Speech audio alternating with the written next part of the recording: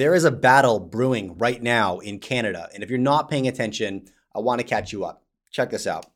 Throughout the summer and fall of 2021, I traveled extensively throughout the United States, and this is the first time I understood the true value of the sovereignty of the states. Because back then, the whole world, right, was in some version of restrictions or shutdowns and all of this.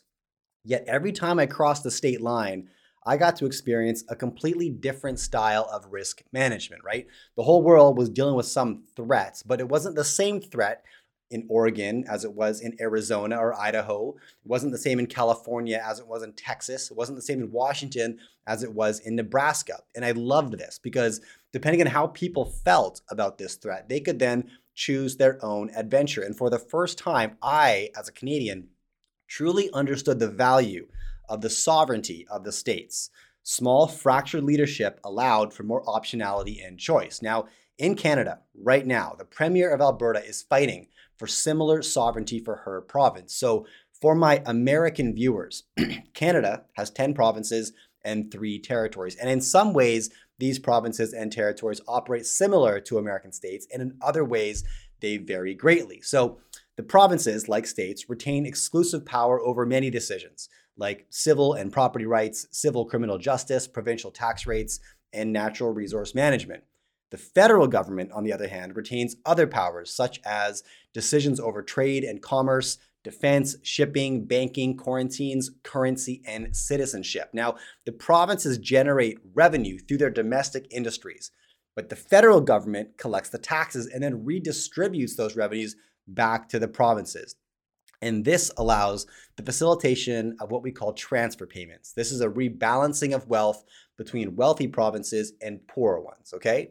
Now, Alberta, which is a province super rich with energy reserves, often referred to as the Texas of Canada, has historically punched far above its weight in contributing to Canada's well-being. But while the federal government in Ottawa has readily accepted the revenues that Alberta provides, it has simultaneously crippled Alberta's energy sector through heavy regulation and policy changes, effectively biting the hand that feeds it. Now, the newly elected Alberta Premier, Danielle Smith, has recently put forward legislation intended to spotlight what she considers to be federal government overreach into the provinces. She calls this the Alberta Sovereignty Act. You might have heard of it. Now, this act, the media right now is calling it unprecedented. And in many ways, it is. But right now in Saskatchewan, the province directly to the east of Alberta, they're running a parallel game called the Saskatchewan First Act. So the federal government right now is utilizing media to say that Canadians are very concerned about these provincial bills. I'm not, but that's what the media is saying. However, the Saskatchewan Legislative Assembly recently voted on the second reading of this bill, and the result was a 43-0 vote in favor, right? In favor of the Saskatchewan First Act. This is bipartisan support from the right, the left, and the center. So I don't know how concerned citizens of the provinces really are. So Alberta and Saskatchewan have recently put forward legislation.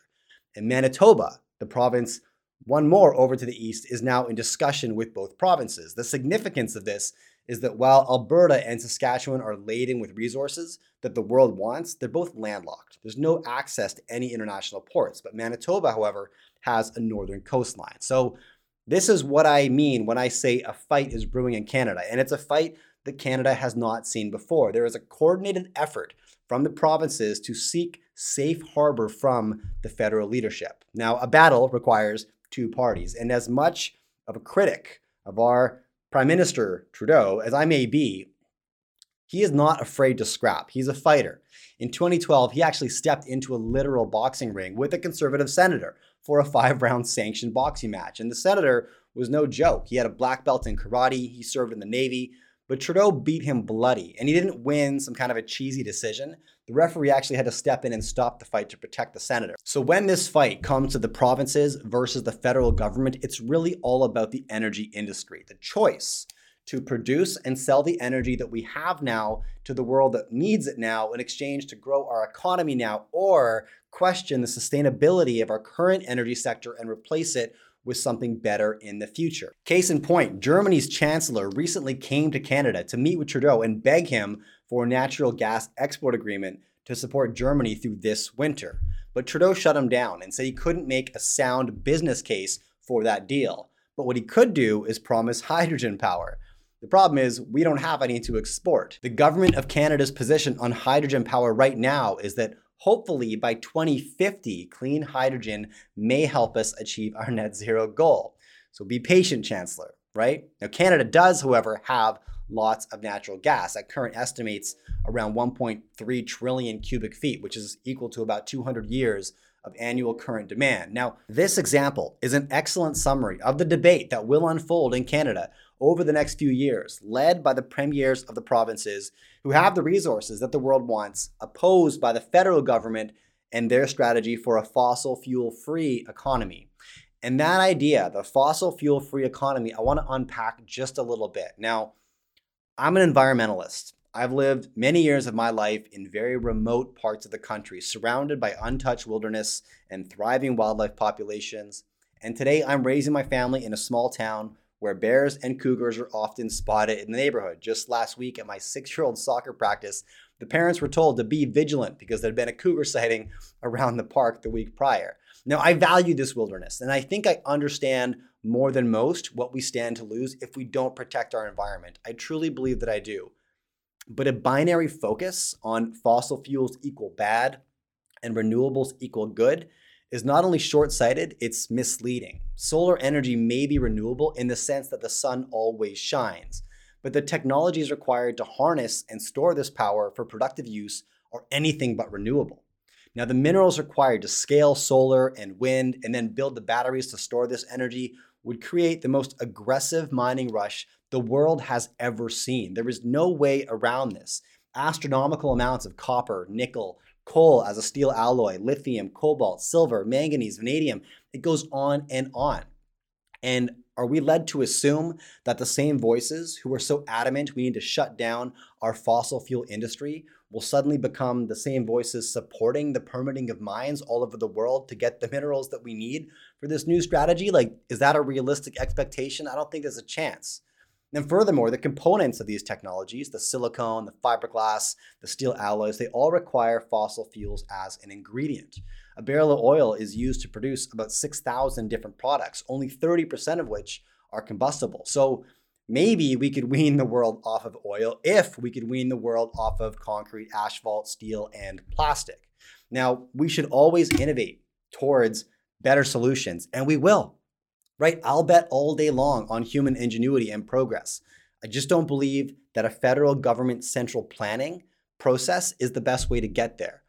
And that's why I'll be watching this battle between the provinces and the federal government super closely. Regional leadership leads to an increase in trial and error, equating to more optionality and choice. Exactly what I experienced during 2021 when I was traveling extensively through the US. Small fractured efforts create more efficient solutions, right? When a restaurant fails, the industry gets stronger because a lesson is learned and entrepreneurs carry it forward. Whereas large top-down systems lead to increased fragility and unseen vulnerabilities, right? When a bank fails, the industry gets weaker. Interdependencies lead to contagion. Now, it often seems like we're running off a cliff and out of time. And in fact, in 1894, the Times newspaper predicted that in 50 years, every street in London will be buried under 9 feet of horse manure. Now, at that point in time, traffic congestion led by horses and carts was clogging the streets of London with horse feces, and swarms of flies were causing breakouts of typhoid fever. Dead horses would be left to putrefy in the road, and large cities all over the world were facing this crisis. New York was run by over 100,000 horses, producing over 2.5 million pounds of manure every single day. This became known as the Great Horse Manure Crisis of 1894, and it was predicted that urban civilization was doomed. What saved the day? An innovative new technology thought to be environmentally friendly, the internal combustion engine, the automobile, poop-free, right? And here we are. So the world is not simple. It would be nice if it was, but it isn't. We are terrible predictors of our future, and we are terrible predictors of the ripple effects of our decisions. And that is why promises of anything for the year 2050 are completely empty and meaningless and nothing but. But look, what do I know? I have my own blind spots. In order to see them more clearly and understand this issue more clearly, I'm going to be joined live on stage by 2 opposing forces. the former premiers of British Columbia and Saskatchewan, Christy Clark and Brad Wall. While British Columbia has long been the obstacle between Alberta's resource market and the global trade system, we're the province between Alberta and the ocean, Saskatchewan on the east side of Alberta has largely stood as an ally. These debates will be hosted as part of my conference, the Vancouver Resource Investment Conference, hosted in Vancouver, BC on January 29th and 30th. Check out the link below. And my promise to the audience is that I will not pull any punches with either politician. I'm going to be following this issue very closely as it develops, as the Saskatchewan First Act moves forward, as the Alberta Sovereignty Act moves forward, and how Manitoba joins the fight, all right?